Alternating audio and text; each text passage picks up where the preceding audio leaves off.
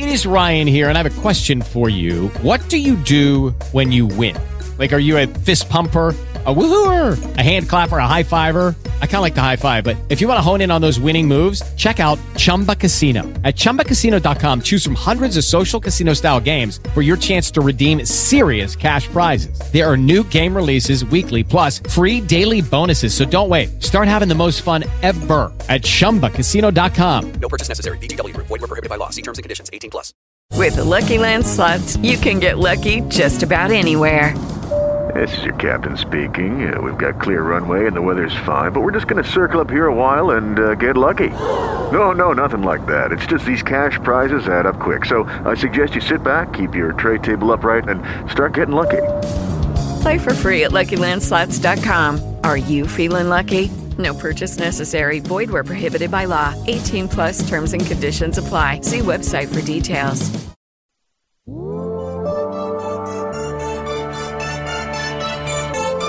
Here's your host, Alex Garrett.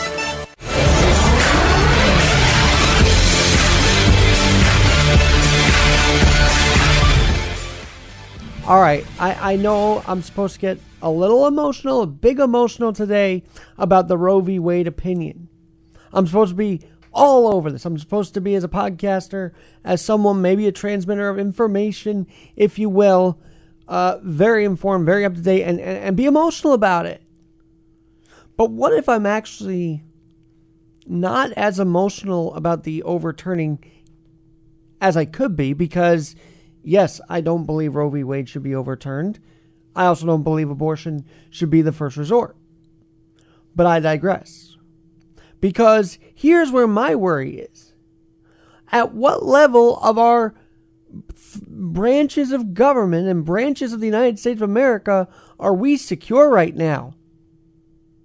At what level now do we have security protecting information, documents, and even lives? Because clearly the leak from the Supreme Court, not only today, showed the first breach ever in SCOTUS, the highest court. But it put the lives of the 5 that want to overturn Roe v. Wade at stake. That's the thing for me right now. It put the lives of the judges at stake that are for it. Because these radicals will go out there and try and find these Supreme Court justices. Even poor Clarence Thomas, who was out of the hospital. So the 5 that agreed with overturning Roe v. Wade, their lives are now in jeopardy. And I don't know if this clerk that leaked it out wanted that to happen or just wanted the public to know through political, hey, this is what's going to happen in about a month.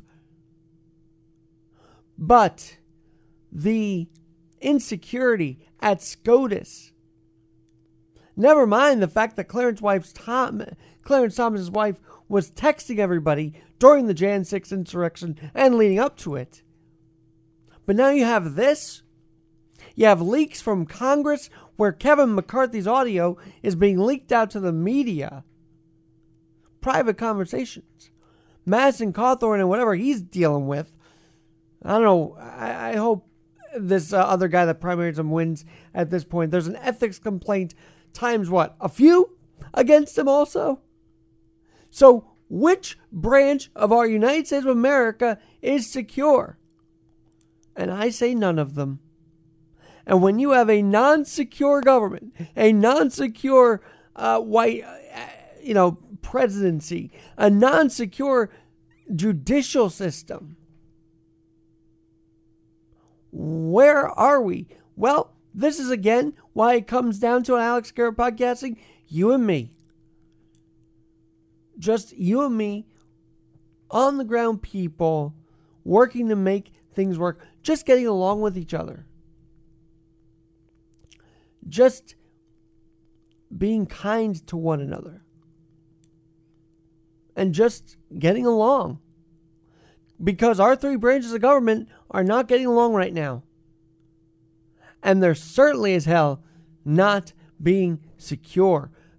The presidency, we've had the president and next to multiple people who've been exposed to COVID. We've had an Easter bunny take him away from a question. Legislatively, we've got McConnell versus Schumer once again. We've got Manchin and Sinema versus the Democratic Party. We've got Republicans walking out on Ketanji Brown Jackson's nomination vote for the Supreme Court. There is no security or alignment right now. It's a full throttle divisiveness, and that's hit the Supreme Court even more so today. Now, on the idea of overturning it, what I believe is that, yes, abortion should be an option. It should not be the first resort, as I feel that, I think I've said this before, as I feel that many leave it to be, or push it to be, or make money on. Thinking of Planned Parenthood, making money on these babies being killed. That's horrific. Do it for the right reason. If you're going to do something as traumatic to the woman and as horrible as that. But don't push it on them so you can go out and buy a Mercedes or whatever you're going to do. Don't sell baby body parts. This sounds disgusting. It sounds disgusting to know that happens. I tried to stay from politics for a while, but this one, whenever life issues come up, I take it really seriously. Not because I feel like I'm a pro-life story, but because there were doctors out there that gave my mom and dad the chance to have a son and to give their son a life. Now we have doctors saying, kill the baby. 30 years later, with eyes wide open, I do want to defend life. But that doesn't mean I want to take away a woman's choice. I just want women to be able to have their own choice, to not feel pressured to do this, but to actually have it. And I feel that if Roe v. Wade is overturned, they will be scared. And we don't want that either. We don't want that either. We want better sex education in the schools, 100% correct. But we also want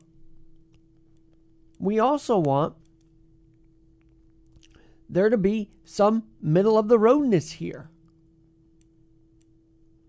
That if a woman feels it has to be done, we don't take that right away from them.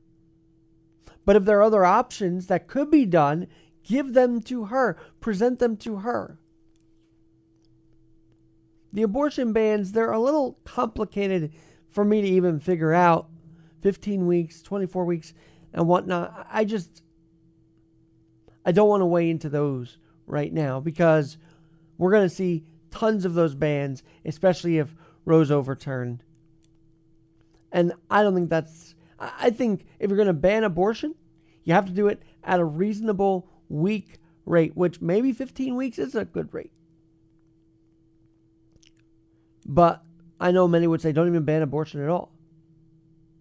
But there could be some regulation that goes into this. And regulation comes through both the Roe v. Wade Act and I think through the bans. But I digress. The other thing about today that's interesting to me is that how many times, especially on the conservative right, have we heard that this is not a living document? This is a document that was made many moons ago and it's not living, can't be amended.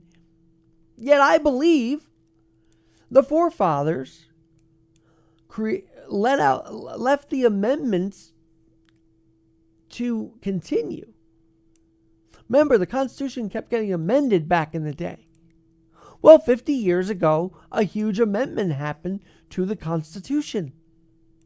And every Supreme Court justice that has been on the nominee stand has said they will preserve it, left or right. Am I wrong?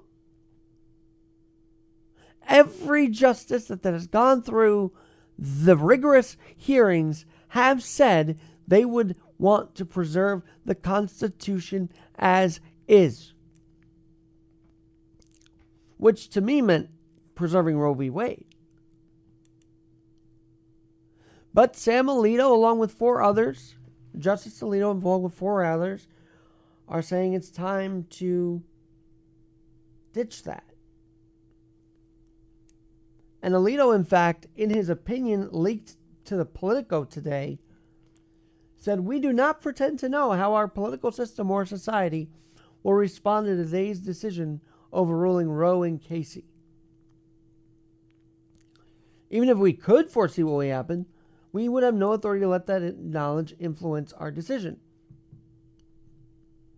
But see, if 50 years it's been a law, then it should remain a law. It should be a protection for women. And maybe, I've been hearing all day that Justice Roberts maybe wants to say the Mississippi ban is okay, but let's not overturn the whole Roe v. Wade around. Let's not overturn it. And maybe Chief Justice has also lost control of the SCOTUS if this is happening. Everything of that. So, unfortunately, people are going to celebrate today. And people are going to march and protest today. I'm not in the mood to do either. I'm in the mood to see, like, okay, this happened. What happens next? But I'm in the mood to remind people that the idea of abortion being the first resort, the big push, is wrong. It should not be the big push. It should be the honest to God last resort for a woman to have to go to.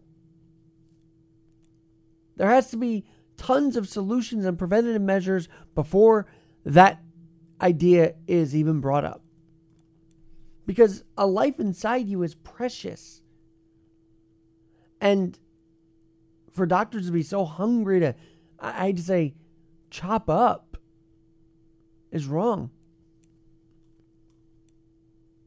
And yes, there are stats that say 2,200 plus women have been injured by abortion.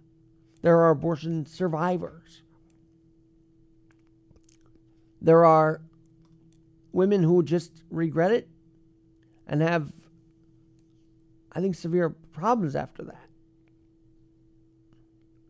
But we shouldn't restrict it entirely, because that option for women should be there. We just have to be more responsible with that option. And maybe what I'm about to say is very controversial. But if the weaponization of Roe v. Wade was stopped and observed in a way that is logical and not just jump right into it as the first resort, then yes, it would be honored by the right, I think, in some respects. By the way, 77% believe in Roe v. Wade. That's Republicans too. 77%. And maybe people will think if I'm advocating to protect Roe v. Wade, I'm advocating to kill kids. No, because I think that the common sense out there would understand that Roe v. Wade protects fundamental rights. It's part of the Constitution. Whether the SCOTUS judges like it or not, it's there. And so to disamend it, to remove it, would cause chaos, maybe cause the storming of the SCOTUS, put the judges at risk of their life. It will be the keg powder, the powder keg